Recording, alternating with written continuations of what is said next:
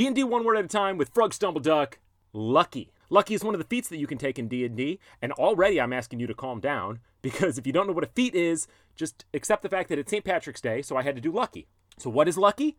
Lucky means that you get to re-roll a set number of d20s per long rest and then take the new result. Now, quick tangent. You may have noticed that the show has gotten a little bit more adult recently, especially the last 2 episodes where I finished each with some dong talk. I figured we're all adults here. I mean, I did plan to kind of keep it clean when I set out to do this show. Of course, that was last fall. And a lot has changed since then. I've got some stress to get out, and nothing eases those stress moans better than some cursing and dong talk.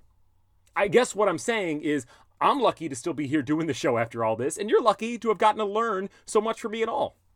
But unlike D&D, there won't be any do-overs. We are in this together. And wait, hang on. Back to Lucky Feat for a second. My player Dan is convinced that it is the best feat in the game, but don't listen to him. Dude plays a life cleric. That's the party's heel, bitch.